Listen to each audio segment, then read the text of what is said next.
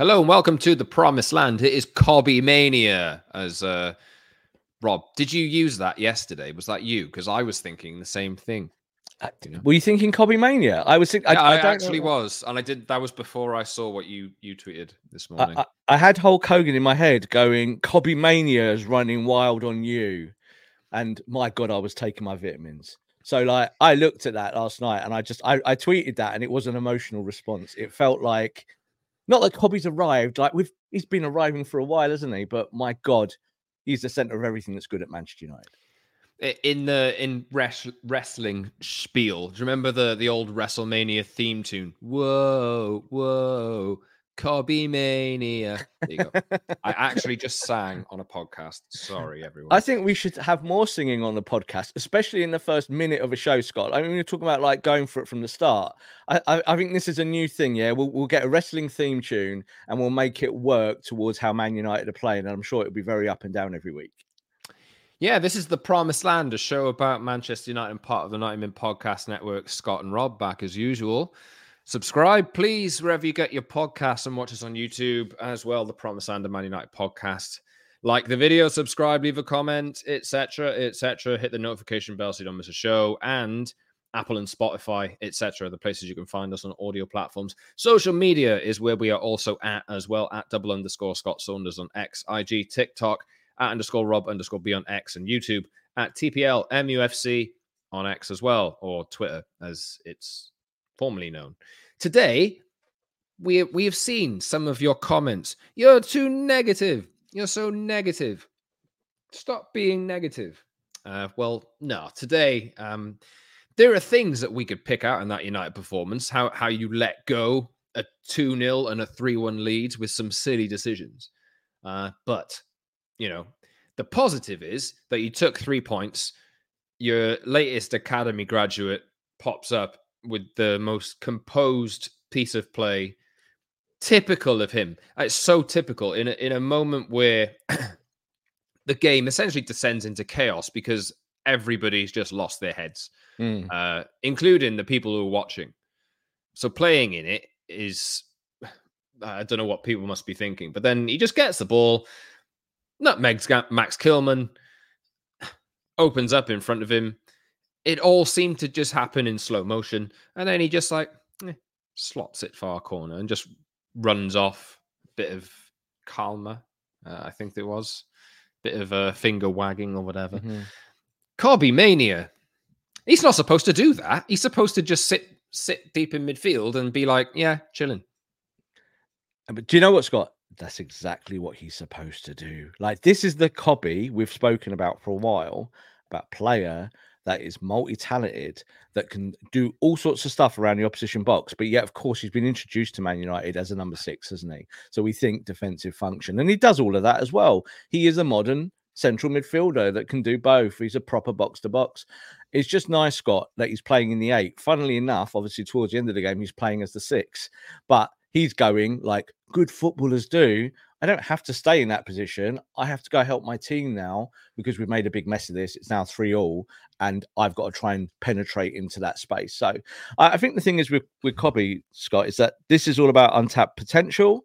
And I think that this is showing Ten Hag in real time what he maybe should be doing with some of the midfield, because there's no doubt that Mainoo can facilitate this stuff week after week after week. Like, he is the calmest guy on a football pitch, isn't he? You know, it doesn't matter what his age is. He plays like he's 28. It literally plays like he's been playing football for 30 years. I'll say 38. There's been a lot of kind of like, I've seen a few people in a good way, sorry. Yeah, sorry. I've seen a lot of people compare him to Clarence Seedorf, and like in my head a week or two ago, I was thinking very similar thing, like the Stockport Seedorf thing. That was like, you know, it's kind of what he is and what he can become.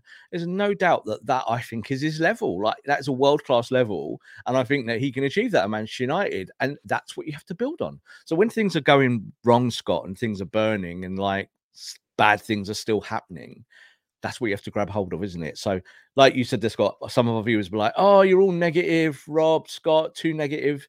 Well, we're going to be positive today, because even though we saw some not so good things yesterday against Wolves, we did see plenty of stuff we can talk about that was wholly positive. Where should we start? let's do a bit more Kobbie, because, the fact that you can go and pull that off when, well, let me say this, right? We would have seen Kobbie Mainoo play a lot, probably since from the start of the season, really, if he didn't get injured against Real Madrid in preseason. In that game, he played alongside Casemiro in midfield, and Casemiro, I think it was his tackle that led to somebody falling over, and then that fell into Kobbie, and then he had an injury, which he was out for a few months with. I think we've criticized Casemiro. I think Casemiro's come in for criticism for the duration of the season.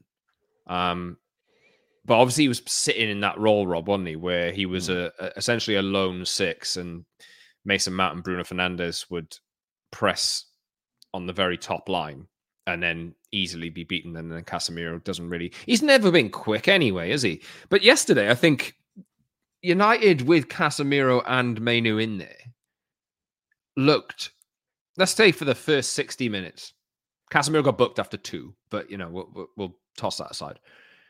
For 60 odd minutes, it looked like they fully were in control of that.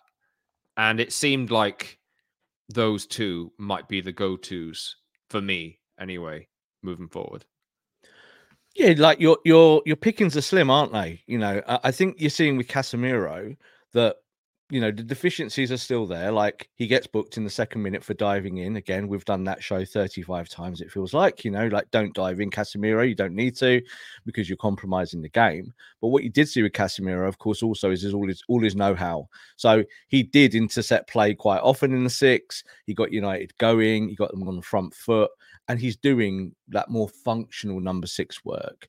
Is he still going to get run, Scott, week after week by midfields that work that out quite early? Yes, he is. So that's something you have to work towards.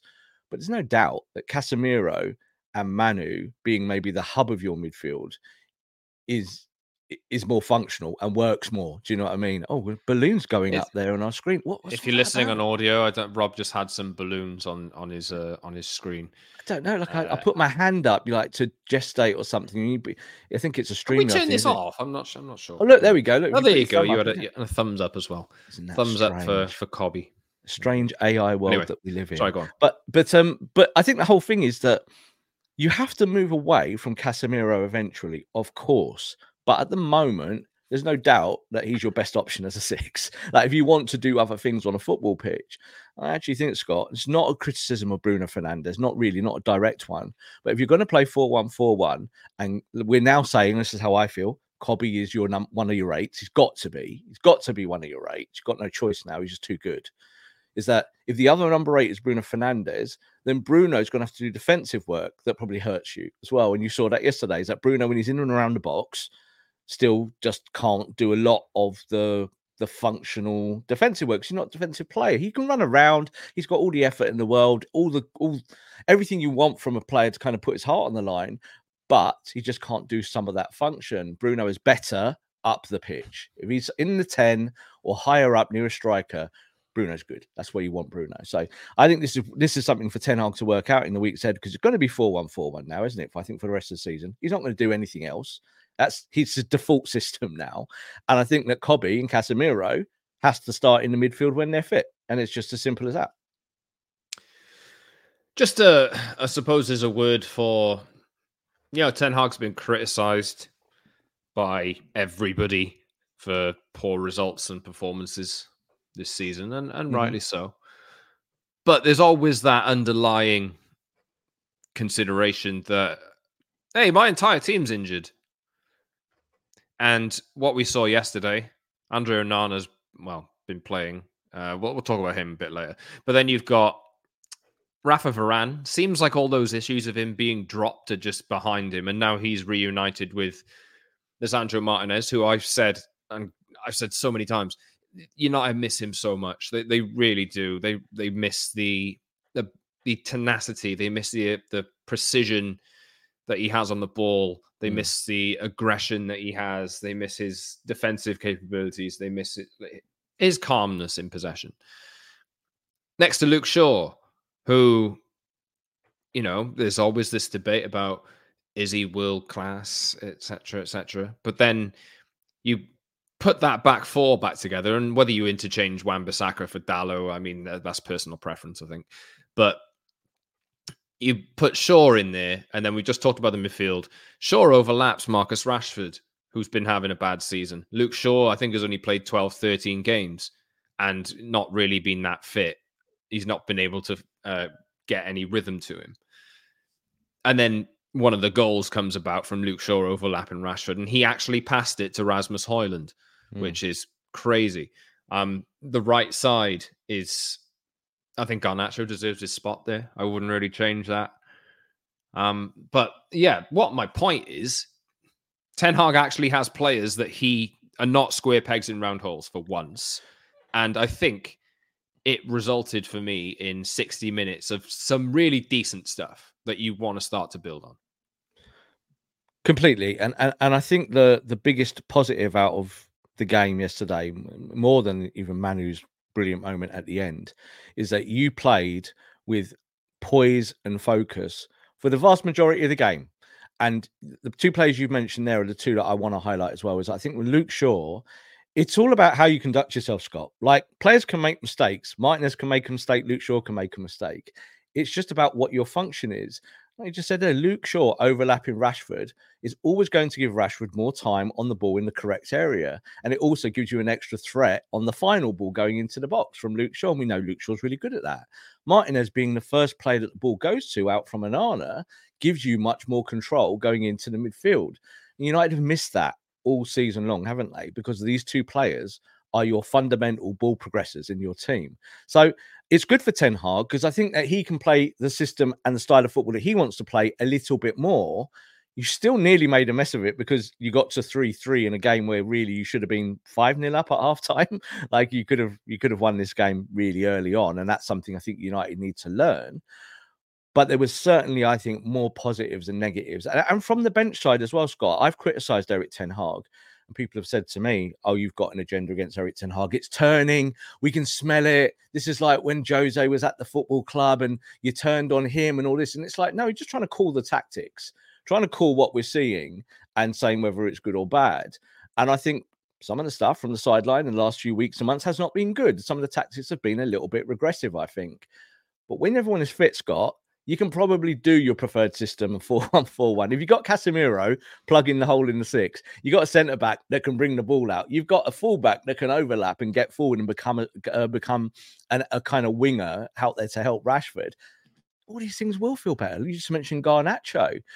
Garnacho now, to get in the team, probably won't start on the left. He'll start on the right. He's already shown in a very short body of work he can do that. He can do that work because he can be left side, right side. He's multifunctional. I actually think on the right, he's much more functional than Anthony. Like, Anthony come on last night and... Do you know what? Obviously, maybe we'll talk about Anthony later. He didn't cover himself in glory. But I find it quite interesting that he played left and Garnacho stayed on the right. Yeah, because I think you're going to have to say to Garnacho, your job now is there. That's where you start in this team. And of course, there's going to be times where you switch wings with the wingers. That's normal. But I think overall is that Garnacho as a right footer gives you better balance there. Now, that falls away from Ten Hag's normal MO of having inverted players. So Garnacho, I don't know if you noticed, Scott, quite often when he comes back for the ball now on either the left or the right, he starts to invert a lot more. So he gets the ball. So he's clearly been told this, go into midfield, make the up at the extra man, and then you can pop the ball out. And I like that because it shows he's learning. He doesn't just stand on the wing like Rashford tends to. Rashford will stand there until something happens on him. He'll be out wide. But then that's what Rashford does because he's got this straight line speed. Garnacho, I think, is more of a footballer and gets involved. And I think that's the only way you can go forward is with him being as your first choice right-sided player, which begs a big question about a guy that you paid 80 million for who isn't going to start games now going forward because he doesn't warrant it, And Garnacho is better on that side. There's no doubt about it for me.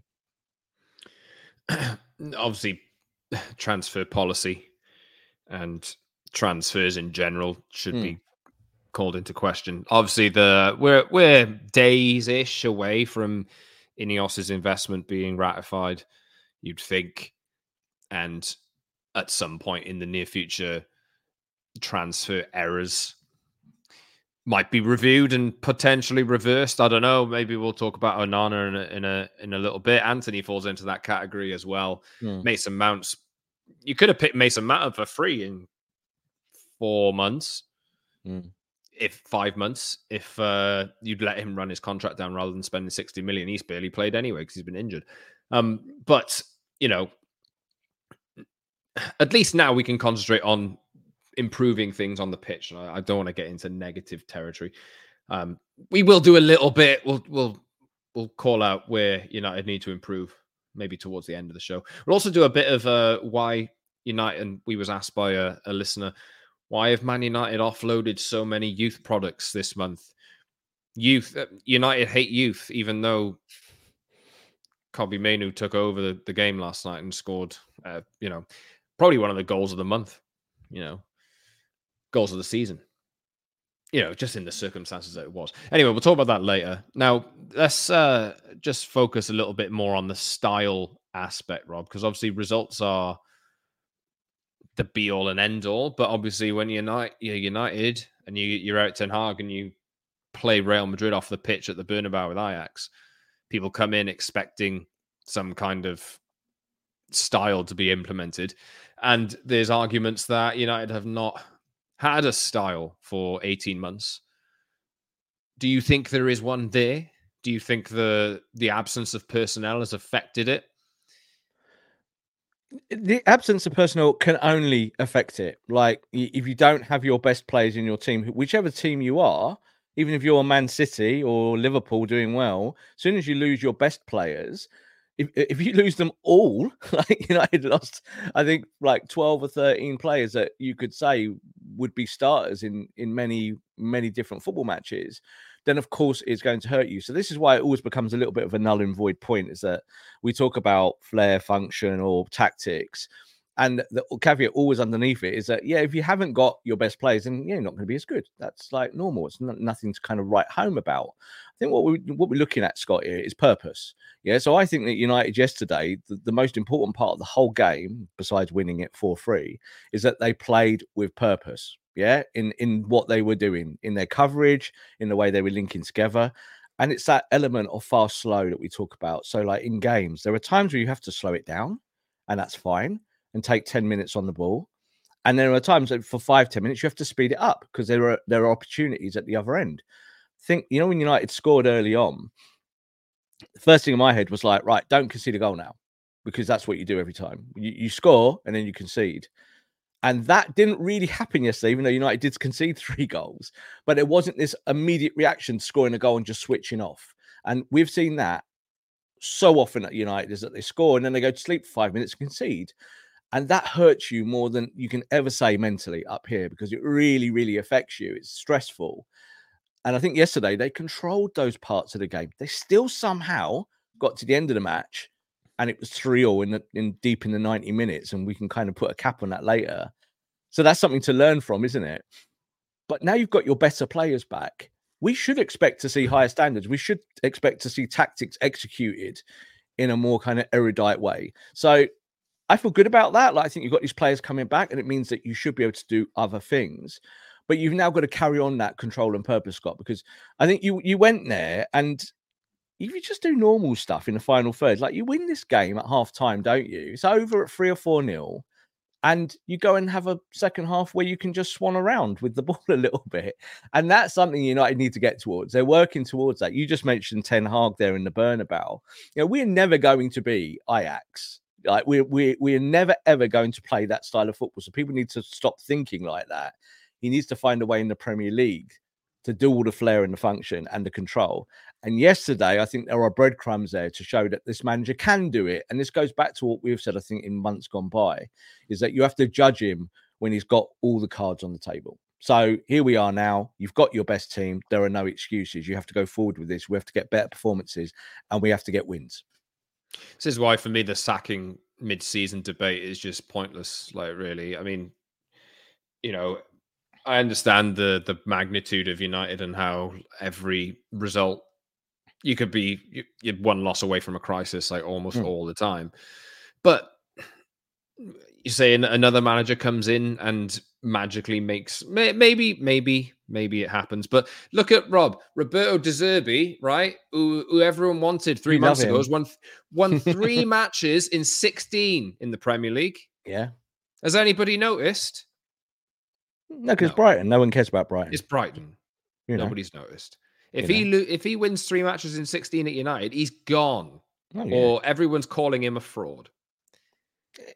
Exactly. And like, again, these things are not like... He just lost 4-0 at Luton. Yeah, it's not that they're not valid. And I don't think that if you brought a new manager in, that there's any magic. Like, that's not... It's still a piece of work. You have to work from the start, don't you? With the players that you got and building into new transfer windows. I do think that like yesterday, if you draw that game 3-3, it's going to feel like a defeat, both to the players and to all of us. And this show is very, very different. Like, Kobbie Mainoo really did save the bacon yesterday for Manchester United. He really, really did, with that moment that we can all celebrate and feel good about. We opened the show with Kobbie Mania.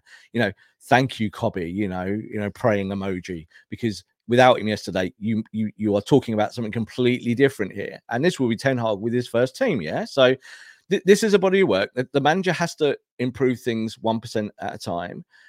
But it's timing, Scott, as well, is that you haven't really got a lot of time to prove yourself. And that's football in a nutshell. Like you just said about De Zerbi, we're talking about next Liverpool managers and things like that. De Zerbi is on that list. But yeah, like, he hasn't, his winning record recently in this season's not been fantastic. I think Brighton are one of the few teams that have got as bad a goal difference as Man United this season in the middle of the table. But for Ten Hag, he has to get results. Forget all the noise, close it all down in-house, and get results. Get your players like Marcus Rashford back into the game here. Get him scoring goals. Get him contributing at the right end of the football pitch. And things should be better. And I think that the team we saw yesterday, Scott, is probably the 11 that will start most games now going forward. Like, everyone's fit. So. I think Mason Mount is an option somewhere in the wider areas, or if you want to bring him in and try something a little bit different at number 8. Like I said, though, I still don't think Bruno is an optimal number 8 for this system, a 4-1-4-1. If you go back to 4-2-3-1 or something like that, Kobbie definitely can sit deeper in the double pivot, and it means that Bruno can be a 10. But then you've got Mount, and you haven't got a lot else. Like, you look around the team, you have trimmed out the players that you were looking at, the Hannibals, the Palestris. These players are now out of your squad and not available. So you're going to have to just do it a certain way, aren't you? And I think when you've got everyone fit, that's not a difficult call for Ten Hag. So I don't think we're going to be saying to him every week, "All right, you're going to make some dramatic changes," because he's going to play this system in this team pretty much against every team he plays now going forward towards the end of the season. There's also obviously absences and the fact that they played a game every 3 days. And I know other clubs are in the same situation. But when you're trying to revamp a culture on top of all this, nobody ever said that this United job would be an easy fix. You look at like clubs like Tottenham and then think, Ange can turn it around in 5 minutes. He doesn't have half the problems there. That I know they came from a bad situation, but this ship takes a hell of a lot more to turn around. Like, there's so many extra. I'm even getting a thumbs up. Like, the StreamYard must have loved that. I think Ten Hag should have, as long as he doesn't lose 10 in a row, as long as he isn't 15th in a relegation battle. For me, you see out the season with him. But now, and I've said this many times, now it's a testing ground. Now everybody has got to prove themselves, including Ten Hag. I think, how much blame do you put on... No, we'll come to the negative section after. At least we saw 60 minutes of, I think, what Erik Ten Hag wants yesterday. And there's plenty of positives to take. Like I say, we'll come on to the other stuff. But in terms of one of the big criticisms that we've had is nobody passes to Rasmus Højlund. Now, do you think there's some kind of budding relationship there starting to build? Because obviously he got the assist for Rashford. I know that was a bit of a tip-off when he was under pressure. Lovely finish from Rashford, by the way. We'll skip over all that stuff. The conversation's moved on. But good of Rashford to respond in that way, scoring after 4 minutes. I thought he played okay. One of his better performances. But I think Luke Shaw passing for Højlund to score a striker's goal, because he made that run. He made the run to the near post. And usually it's, no, I'm not going to bother. Now I'll delay it or I'll cut it back to somebody who isn't there. And then you've got it seems like a natural striker who's in there to score goals. Like it was a scrappy goal. But that you got to score those. You have to score those. You've got to score those. You want 10 of those a season. Like that is exactly what you want a 9 to do. I don't know if you saw Scott Hoyland's interview after he was given man of the match in him, which again I think was debatable. Like he got the man of the match award, but I think that's a pat on the back for a good performance. He said outwardly, he was like, I've said to my teammates, if you don't pass me the ball in those areas, then I'm gonna like come after you. But at the same time, if you do pass it to me and I miss the chance, then you're allowed to come after me.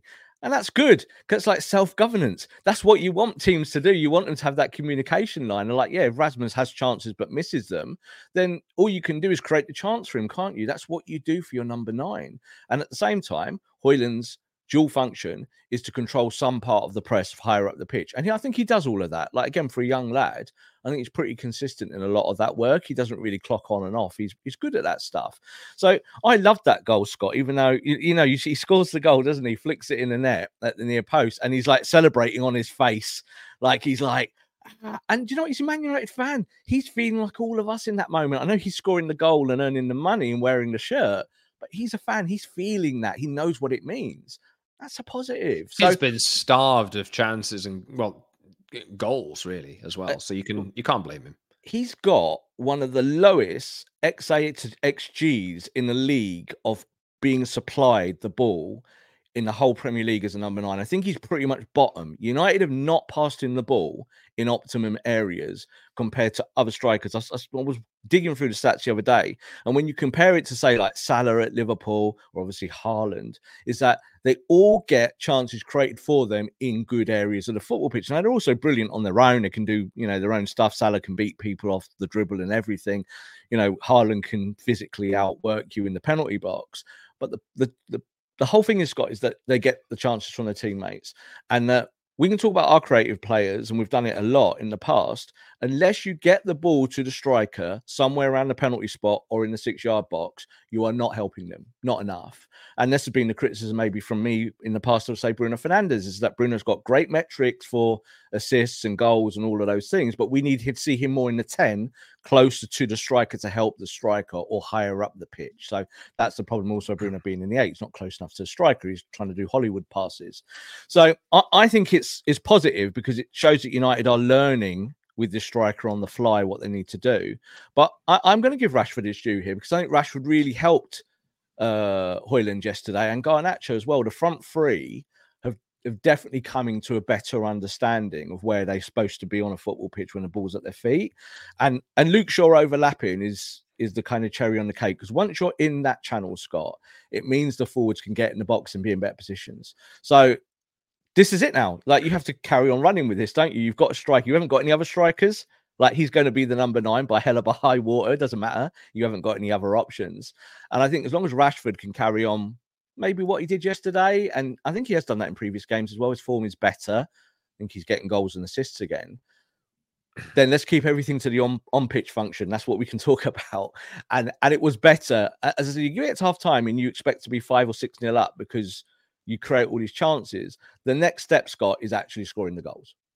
Get the goals, go and hammer a team now, whoever you go play in the future, create all these chances in 20 or 30 minutes, but you've got to start taking them now. Well, they should have last night. I mean, Bruno Fernandes had a massive chance, which was blocked. Højlund had a chance from about 6 yards, which was saved. 2 offside goals.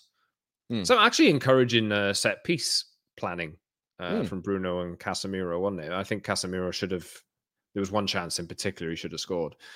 But yeah, I mean, when you're in that situation, you're 2-0 up, and there were moments where United were just like, they wouldn't take their foot off the throat, essentially, to say it that way.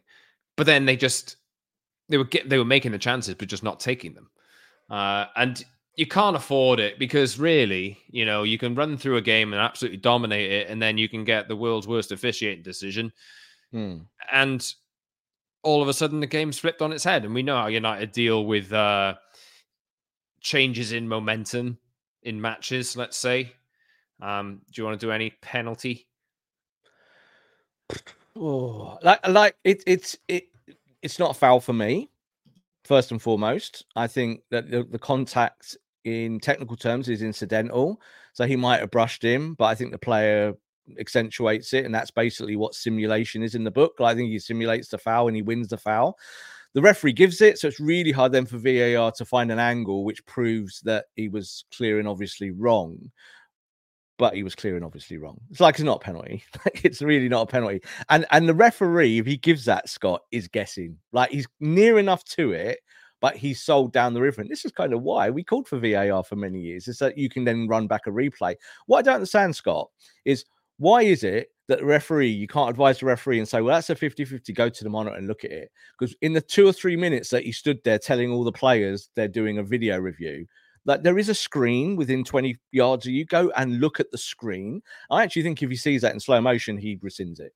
Goes, actually, there's nothing in that, is there? There's just hardly touched him. And if he has touched him, it's certainly not enough to constitute a foul. So, and that did change some of the flow of the game, didn't it? I think when that happened, I was still quite happy, Scott, that after that, United did get back on the horse. Like in previous matches, 2-1 is a really dangerous scoreline for Man United because you think they're going to lose their mind.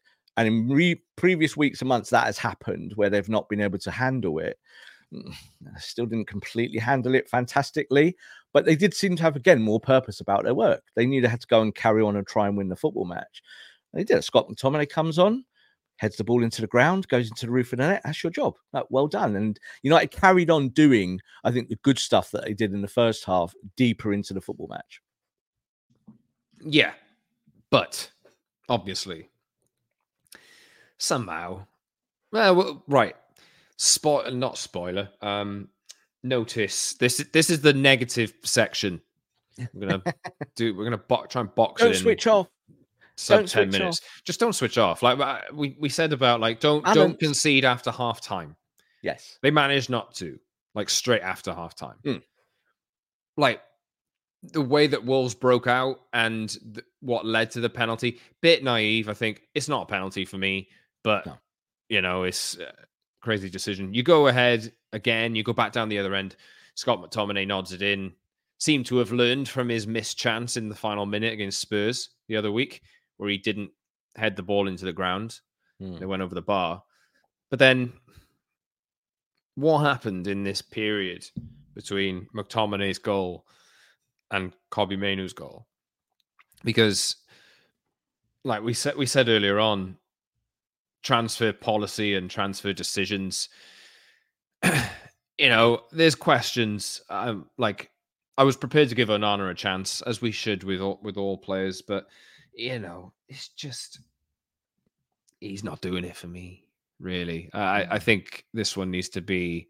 And what can you do? Can you actually sell him? Is that even possible? He just got ousted for Cameroon by a third division French league keeper at AFCON.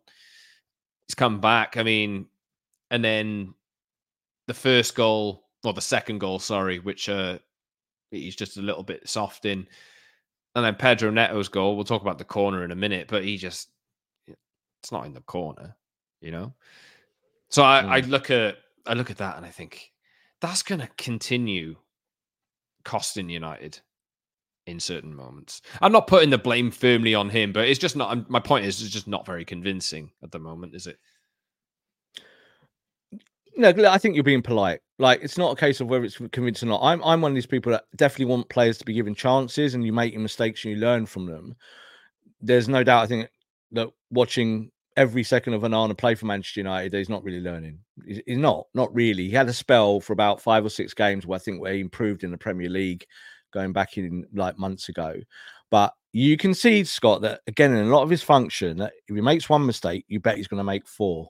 And that's a bad look on a goalkeeper. Like, he's not a double down goalkeeper. It's not like I make a mistake and then like, all right, I pick myself up. I think De Gea was a bit more like that. De Gea was a little bit more like, if he made a mistake, then he would kind of correct himself and go back to basics and, just try and keep the ball out of the net with any way that he can. I'm not trying to make that comparison to be like deliberately, I don't know, like leaning on a fan base there. But I think when you look at this and you go forward with the goalkeeper, it kind of feels not viable. Like, if you want to win, you've got to have a set of winners somewhere across the line. Your goalkeeper is one position where you need that elite mentality. And that's what I question with Onana. And I think yesterday, you just mentioned a few moments there. For me, it's the Kilman goal in the sense that is a good chance for Kilman. It's point blank. It's right in front of you. And all you have to do is have your hands up here and you save it. And that's it. It's not rocket science. It's like goalkeeping 101. If your hands are out here or down here, you're in the wrong position at point blank save there. And it hits him. Did it hit him like in the shoulder? You know, there was 2 or 3 times yesterday where the ball hits him in the face and in the shoulder. And you're like, your hands are nowhere near the ball. That's a problem. So, like, your goalkeeper coach, you're looking at that and you're saying, well, why is that? But we see that from him. That's part of his style of goalkeeping. And what does it do, Scott? It fills you with fear. You watch it and you think, oh, hang on, my goalkeeper can't do the real basics. So he was bought as a sweeper keeper. That's still not quite working. That might take some time. Erik ten Hag will stick with him because he is Erik ten Hag signing. But I think if you did have a new manager tomorrow, one of the things straight away a new manager will be looking at is going, well, maybe those 3 signings we talked about there, Onana, Antony, and I think Mason Mount to a level, is who actually survives any future coal going into a new season, because none of them have really helped you. If anything, they've been detrimental. And I think for Onana, like, the jury is out. It really is. It does feel a little bit like, you know, the Claudio Bravo situation at Man City, where you sign someone to do something, they can't do it, and at the end of the season you go, we tried it, we move on. And I think Manchester United might be doing that. Maybe they'll the difference is Claudio Bravo didn't cost 50 odd million. So and that is the problem. Like those 3 players I just mentioned there, Scott, 200 million in transfer fees. 200 million, and that's not even talking about their wages. So that is a lot of money. Like, again, we talked what Ineos want to do and how Ineos want to kind of do this project, and they're going to be looking at like cutting the wage bill and making money back on transfer so they can reinvest. You look at those 3 players, and I think you look at Onana, I think you could move forward more successfully with a young goalkeeper, which is what I wanted with De Gea. Like, when De Gea was Tottenham have shown it. Like, Vicario is, you know, he probably, if he hadn't moved to Tottenham, he'd have probably joined Inter. But you got to remember when City bought Ederson, when Liverpool were Alisson, I know they're always the examples. They were not established names. They weren't like, you weren't bringing in goalkeepers that you go, oh, they're going to win you stuff. Now, they did win them stuff because they proved themselves, but they're being brought in as development, you know, to be able to go win your football match in the future. I think you look at Onana, and it was always this feeling that you were buying this ready-made sweeper keeper. I think we used the words on the show when we signed him that he's the best sweeper keeper in the world. Maybe we were getting a little bit too excited there. But he has abilities that we've not seen yet, because United still can't really play out from the back, even though that is going to improve, I think, with Martinez there and with Luke Shaw there. But this goalkeeper's got to get his hands up. And he's got to work out in the Premier League that that's a lot of the job. A lot of the job, point blank, is to make that one save a game. And the rest of it then comes. And you know, I think that the Neto goal, he leaves way too much open that side. He just says to Neto, shoot on that side and you're going to score. And he does. And you're again looking at something that's not technically a goalkeeping error. There's definitely a bad passage of play from someone that's struggling. And he's come back from AFCON, Scott. He got dropped for a 3rd-tier goalkeeper from the French league. Like, that's not a good look, is it? Like, if Cameroon believed that about him, then what are we doing at United? Is it really maybe a time to give Bandir a little bit of a chance? There's no way Ten Hag does that. But that might be the kind of logical thing to do in the weeks ahead if Onana can't improve his performances. Just one more negative point. What the hell are they doing on that corner? Like, who do we look at here? Ten Hag makes changes. He brings on Harry Maguire. He brings on Johnny Evans. Yeah. He sacrifices attackers, midfielders to see out the game. And then you throw all of them forward on a corner when you're like in injury time and you don't need to. You don't need to score again. Just don't be silly. And then so many players forward. The ball falls to Antony. He does Antony stuff, loses the ball, and Wolves are away. And then that leads to wherever we just described with the Neto shot and Onana essentially just letting it past him. Whose fault is that? It's the manager's fault. It's the manager's fault. Are you not telling me that in that moment that they are not putting instructions from the coaching staff to the players? That's how that last 5 minutes of a game works. And like you just said there, he made all the outward changes. And this is why this is not an agenda. Sorry, I know people don't think I'm having a go at Ten Hag. I disagree with you personally. I think in that moment, when there's minutes to go, he's shown in bringing on Johnny Evans, Harry Maguire, what he's doing, he's closing the game down. It's the right thing to do. I want to see more of that when you're in the lead. If you're 1 goal up with 10 minutes to go, start to close the game down. You don't need to go win it and by scoring another goal. I think in that moment, Scott, like you saying that you see it differently, that communication from the coaching area to the players has to be absolutely rigid. And that is, you get the ball in the corner flags, you don't cross the ball into the box, Bruno. Centre backs, you don't need to go forward. You don't need to go win the game again in the 90x amount of minutes. You need to make sure that the counter attack's not on. That is a coaching decision. It is. When his players are running forward, do you know what he can do, Scott? He can stand there and show us and go, no, get back. You see Jose do that all the time. Funnily enough, talking about Mourinho for the second time today. Jose would do it all the time. He'd be like, get back. Don't you dare go forward. Ten Hag wasn't. He was just kind of stood there and then Bruno goes and takes a corner. And I'm like thinking, like you just thought there, it's like, why are you swinging it in the box? It's like mad. Because if they head it out and then you've got Varane back there, guess what? Varane's going to get outrun, isn't he?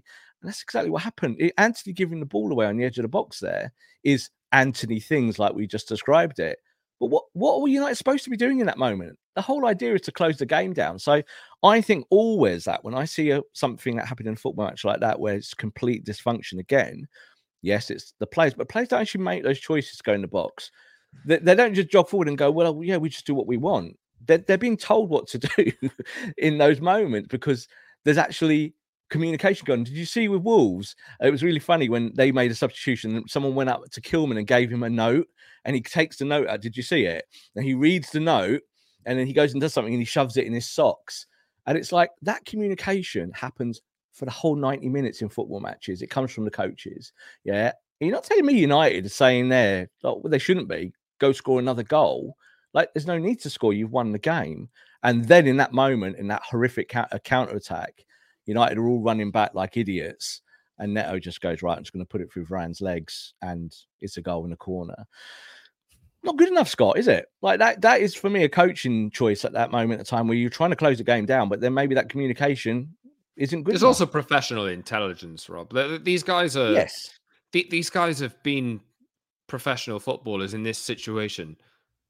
Not in Kobbie's case and Garnacho's case, but for a decade. Rafa Varane's won a World Cup. Like, Johnny Evans has 15 years of Premier League experience. Like, it's about professionalism. But are we saying that these players are not taking on instructions that final 5 minutes and they just going against what the coach is telling them? I don't believe that either. I don't believe that in that final few minutes that they were like, oh no, we'll do what we want. Like, I know it feels like that, but I don't believe it. I think all of that is controlled from the bench. And I think in that moment, you're bringing on your centre back. So just get the ball on the deck and play the clock and be boring and run it down into corner flags. United are just not very good at that. And I think that, again, maybe that is a communication issue from Ten Hag. Is that it wasn't outward either, Scott. It wasn't like he was telling him to sit and we could see that physically. He's bringing on players, but then they weren't actually doing the function. Like you just said there, Johnny Evans knows what he's doing. Johnny Evans doesn't want to be in the box in the 95th minute, does he? Like, they're clearly trying to score a goal, and that's the instruction. And you kind of think to yourself, well, you don't need to score a goal. Just kill the game. So you nearly got punished for it, but of course, Kobbie came up good. Kobbie saved you. And that's the kind of the cherry on the cake for the football match. That's the most important thing for now. At least, totally. Like we could have spent all of our time what's the word? Being down on luck. I can't remember the word I was trying to say. But the picture changed when he did that. And now you can get away with 3 points and you can go and review that game. West Ham are coming up on Sunday at Old Trafford. You can look at that and go, stop. Just don't stop being stupid. But it's collective stupidity. Positive. It is, yeah. It's collective stupidity. And that's why I highlight the coaching side of it. It's because there's no doubt in that moment that you can actually like rejig your chessboard. That's what I called it last week. And just put your pieces in the right places and say, right, just keep the ball and do that, lads. But there wasn't that. It was still wild, wasn't it? And this bringing on someone like Anthony to play his function in those moments. Anthony's not that kind of player either. Anthony's a kind of forward-thinking, driving entity. He wants to go in that direction. Not particularly great at some of the more defensive functions on the deck. Really? You nearly blew it. What? No, Really? I think he wants to be. The one good thing about Anthony is that he works backwards. No, I think he does the work going backwards and forwards, but you saw in the end of that game that he's living on the edge of the box. So it's like he's not sitting back there to kind of cut off a counter attack. He's not stood on Neto, which is what you would expect, wouldn't it? Like you're going to run with him. And what do they leave? They left Varane with Neto. That doesn't make sense, does it? Again, that's like a coaching faux pas, I think. So you bring on Anthony because he gives you an extra bit of work rate, but he doesn't give you a lot of technicality on the deck. I really don't think he does. So horses for courses, at the end of the day with that. But I think it was the right function. United were trying to do the right thing at the end there. They just still don't really know how to do it from the bench to the communication to the players. It nearly blew up in our faces, but thankfully, fingers crossed it didn't. And that's why we don't want to be negative. Like you won the game, and winning is really all that matters in that scenario. And you got away with 3 points. You can hopefully look back at it and go, right, let's learn from it.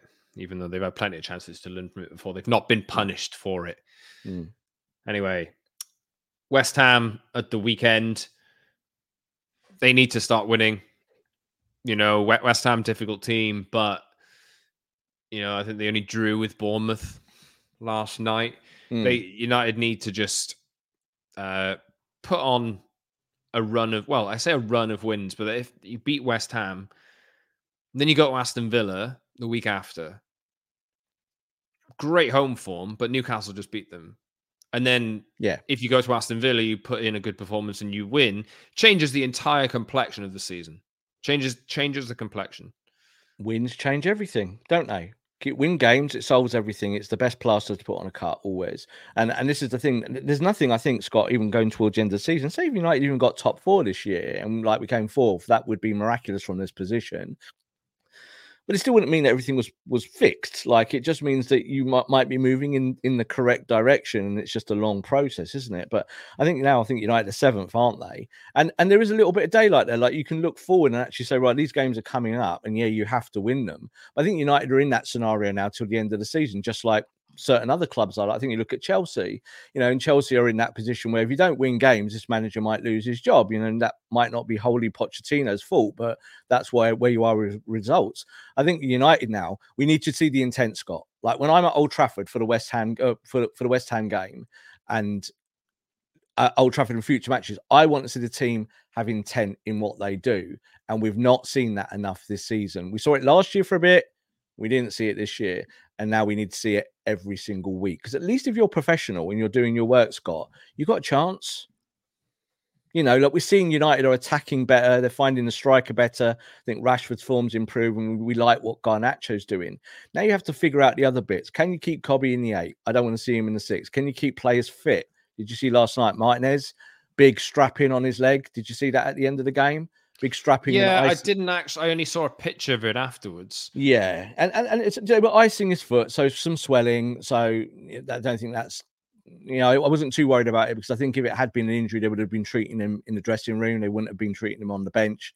It's a bit of icing on the foot, nothing I think over the top. But you need to keep players fit now as well, don't you, Scott? And this is it now going into this next period. No European games to worry about. It's going to be just domestic stuff. And everyone just has to hit their marks week after week after week. And if you do that, then the pressure will definitely subside on Ten Hag. There'll be a lot less criticism on him, and he can maybe do his work a little bit more relaxed. He doesn't have to deal with things he's had to deal with in the last week or two. Again, off-pitch stuff that does affect on-field things for him. And you move forward. You get the victory, and I think he will actually be able to take that to the training ground and say, right, we did these things really well, lads. Carry on doing them. But then there's these little bits where we need to be a lot tighter. And he did say that after the game as well. He was like, I think he said the words, I have experienced players and they're kind of not showing their experience at times. And you think about that and you think, I think that's a really good way of surmising it because that's how it feels. It's like, come on, What's lads. he talking about in that situation then? I think he was just talking conversation about the corner. I think he was talking more about game management in general. So, and he's talked about that in the past as well. And in the last few weeks, it's been obviously I haven't got players fit, so game management becomes difficult. But I think when you have experienced players, I'm talking here about like in the final moments, Bruno, Varane. I think you look at Luke Shaw to an extent. These are players that should go to their teammates, lads, ball on deck. 5-yard passes, slow it down. And they don't tend to. It tends to still be a little bit wild, like United are trying to fly forward in the 95th minute, and it's mad, isn't it? And then you have to go and score a goal to win the game. So I think that's what he was referring to, and that's I think what you were referring to as well. Is professionalism. Is that in those moments you have to take control sometimes and just say, right, let's kill the game. We're not very good at that. Maybe that's something we'll get better at as the season goes on.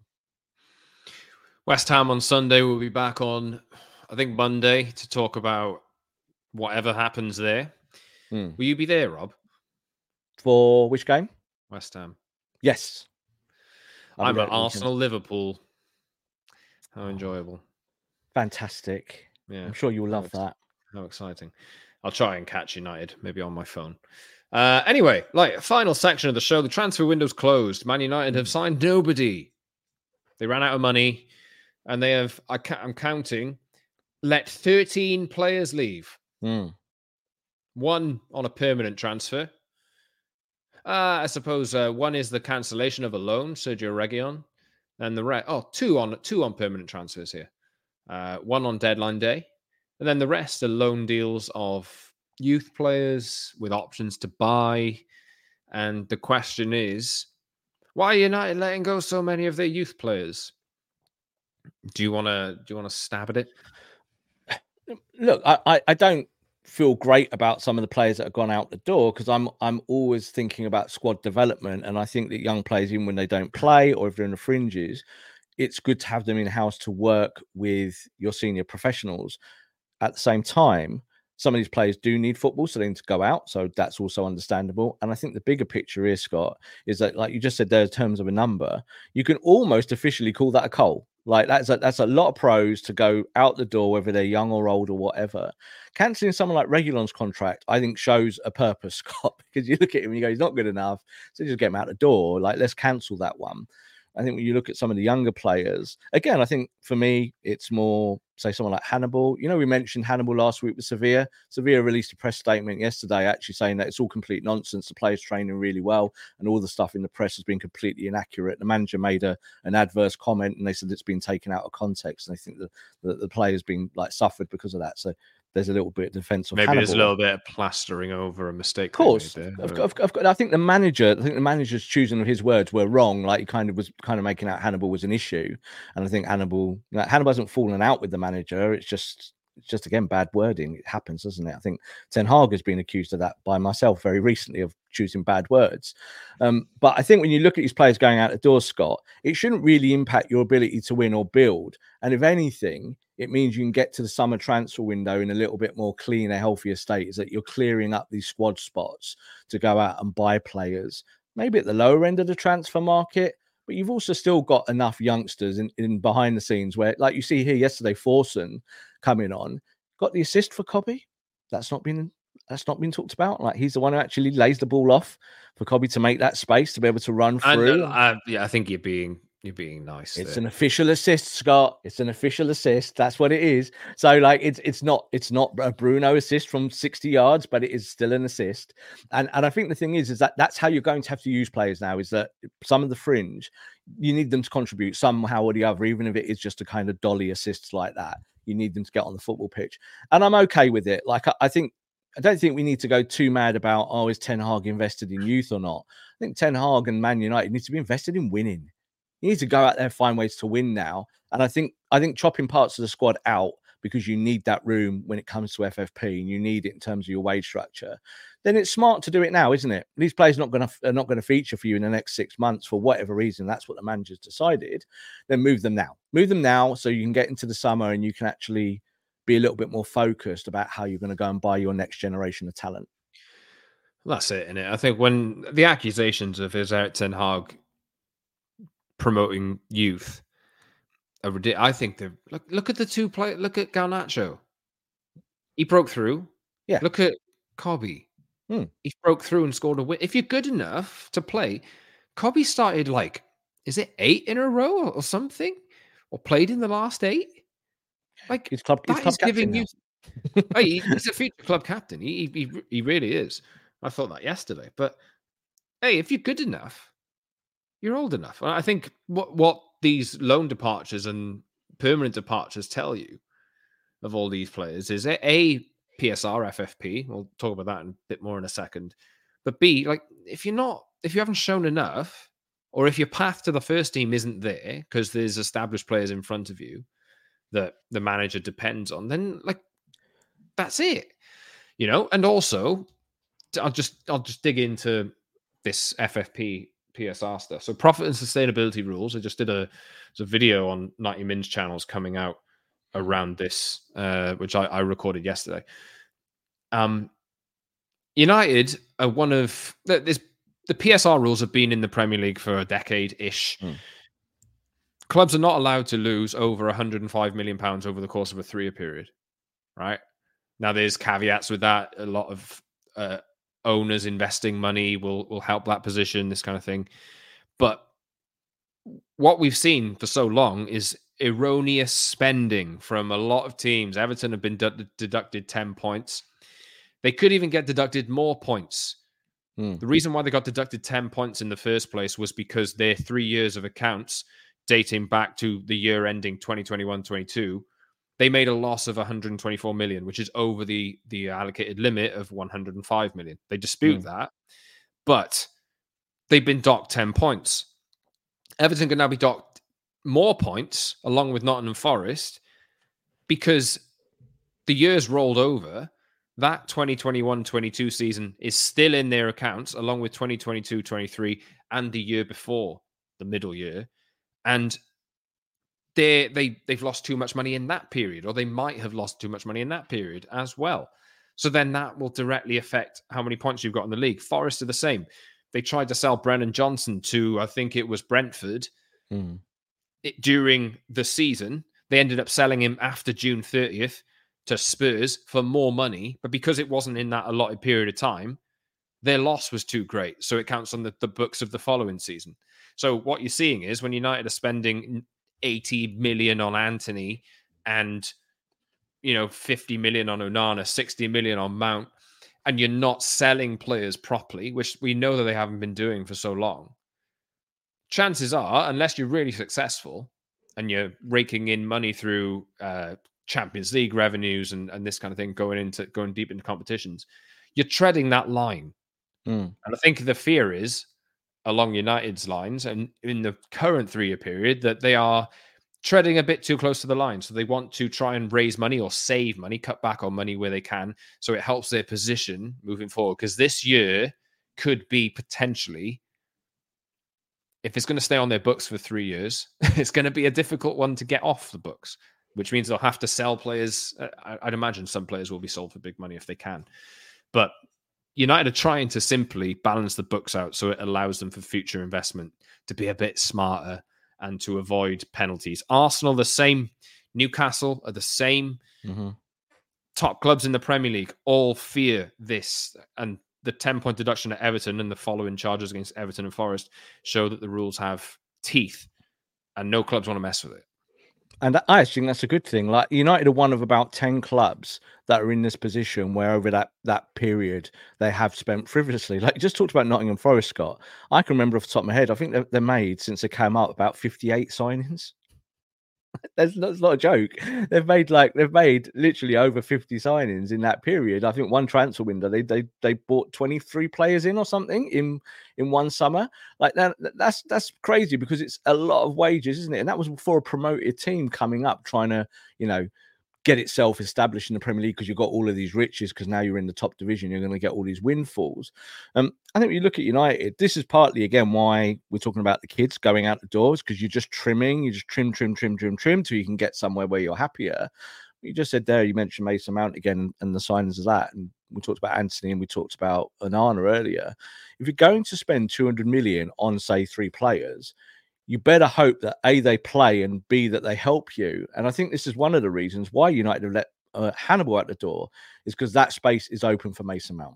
So when Mason Mount is fit, you got to use him, haven't you? Like you paid him a lot of money and you gave Chelsea 60 million. So you can't then go down the line. So actually I'm going to play Hannibal who's on, a few grand a week. And this guy who's on tons of money is just going to sit on my bench. Mount is going to have to become a viable piece for Ten Hag in the next few weeks and months. And that starts with his fitness. But it also means, Scott, that when you get to the summer, you are going to be making these choices about some of these maybe failing talents at United, because you can't do what you would normally do and say, well, just give it another year, because as you get to that end of that year, you fail again, maybe, but then you are absolutely at the mercy of this kind of FFP rule. And it's been there for a long time, as you've just said. And teams are petrified of it. And Man United are definitely one of those teams. And I'm sure that Jim Ratcliffe, that's something as a businessman that he'll be trying to rectify in the earliest moments. He's like, if I want to put my money in this club, we need to sort the accounting out, and we need to be a lot tighter with that. And I think they will be. I think they'll get to the summer, Scott. And I wouldn't be surprised if there is one or two pretty significant transfers from Man United, just because you're going to have to balance those books. And you have to find a way to create a squad in a more holistic manner. It's just as simple as that. And why is it youth players that are leaving? Well, because they've tried to sell Harry Maguire and they couldn't. Yeah. Because they've tried to sell Scott McTominay and they couldn't. They tried to sell Jadon Sancho and they could only loan him out. Now, the reasons why they can't sell these players is because they're on bloody massive money. Not in McTominay's case, but he doesn't want to leave. He doesn't want to join West Ham. Harry Maguire is on money that no other club would pay him. No. Simply put, no other club will pay Harry Maguire that money unless he moved to Saudi Arabia. Jadon Sancho, United are paying 2/3 of his wage. Yeah, because Dortmund can't afford. They can't afford that. I think Dortmund paying about 100 grand and we paid the rest. It's erroneous decision making. It's inflating. I think Anthony's wage went from like 25k to 200, was it, or something? I think it was 12 times. I remember at the time, 12 times pay rise from what I actually paying him. You do not need to do that. Stop being so silly. It's frivolous. United isn't are it? now having to undo all these mistakes that they're making, and the only real way that they can make a difference on the books currently, because they pay all these first team players too much money, is to let go some of the fringe players. If you can make 15 million on Hannibal, or if you can make 15 million on Alanga, you probably got to do it. For me, completely. And I think the thing is that the reason why you let go 12 or 13 kids or the youngsters or the fringe is because that's maybe the equivalent to one or even just two like genuine first team players on big wages. Like you might get rid of 10, Scott, but that might only be like £200,000 a week, but £200,000 a week when we're talking about these FFP rules is huge. So like your choice there is, we can't sell Mason Mount tomorrow, even though he's not helping us. So we need to find a way to get him in the team. So what we have to do is make space by that and then take these other wages off and kind of put them together like as a conglomerate. There's like 12 wages that go off the books that maybe is the equivalent of 2 first team players. So that's okay. I think that's part of the accounting of football. And if you're not going to use those players, and Ten Hag says, do you know what? Let's get Pellistri off the books because I just don't want him in my team. United fans will respond to that because they like Pellistri. We're going to see it now with someone like Ahmed, aren't we, in the weeks ahead? Are you going to use an Ahmed, or are you going to get to the end of the season and say, well, Ahmed actually cost us 30 million quid? Like, he costs money, and you could actually go to the open market tomorrow and maybe get that 30 million back from say, if Sunderland got promoted or something like that, when they're looking to bring back, make a big signing and a big splash. Someone might spend 20 to 30 million, but this is not actually about transfer fees, Scott. This is about in-house wage structures and being able to have sustainability. And yeah, you'll sell a player now and then where you'll make some money, but you're probably going to make losses on most of the players that go out the door. Like you just said there about McTominay, and they wanted 50 million from McTominay. They will make a loss on McTominay. Like, you look at these players that are kind of touted to leave, and they're all leaving because at one point or the other they were failing. Like players that have done well tend not to be in these conversations, do they? So there's probably too many at Man United that have not done well enough. And I do think that at the end of the season, Onana, Anthony, and Mount, last one's in, first one's out. That's quite often how it works. I think you're being a bit unfair on Mount. I'm not being unfair. I thought Mason Mount was a good signing, and I want to be proved right about that. But at the same time, I don't feel good about it because his fitness is really poor. So he's been training for a while now at Carrington and supposedly been available already, and he's still not really fully available. It feels a little bit like Varane, but when you don't want to bring him back and risk him going. Of course you don't. Of course you don't. But you're going to get to a point where you will need him, and this is what I'm saying: is that you've decided that you're not going to stick with the Hannibals, the Pellistris, and these types of players who have padded your squad out, and I think done okay from the bench. You're actually going to be using the Mounts of this world, but he's a £60 million signing. and he earns a ton of money every week, 200 grand a week. So you've got to find a way to make him productive. And I think at the end of the season, Scott, especially if there is a change of manager, and I'm not trying to manifest that, I really am not. I think you might look at the players that have come in the last year or two, and they might be the first ones out the door.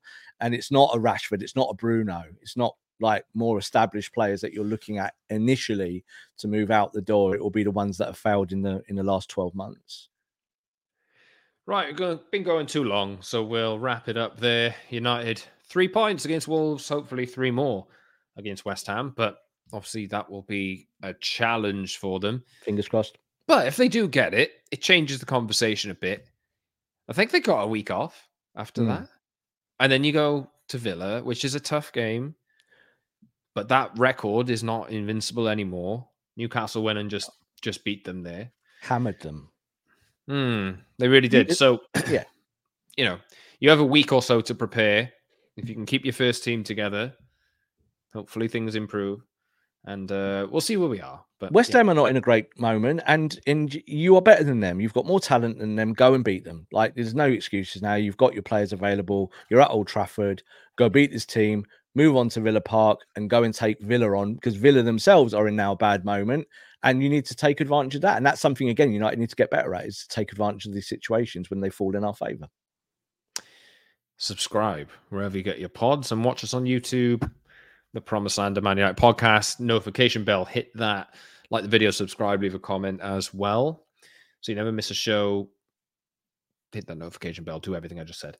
Follow us on social as well, at @_Scott Saunders, at @Rob_B, and at TPL MUFC for the show as well. We'll be back on Monday, I think. Monday, yes. It is the day after the West Ham game.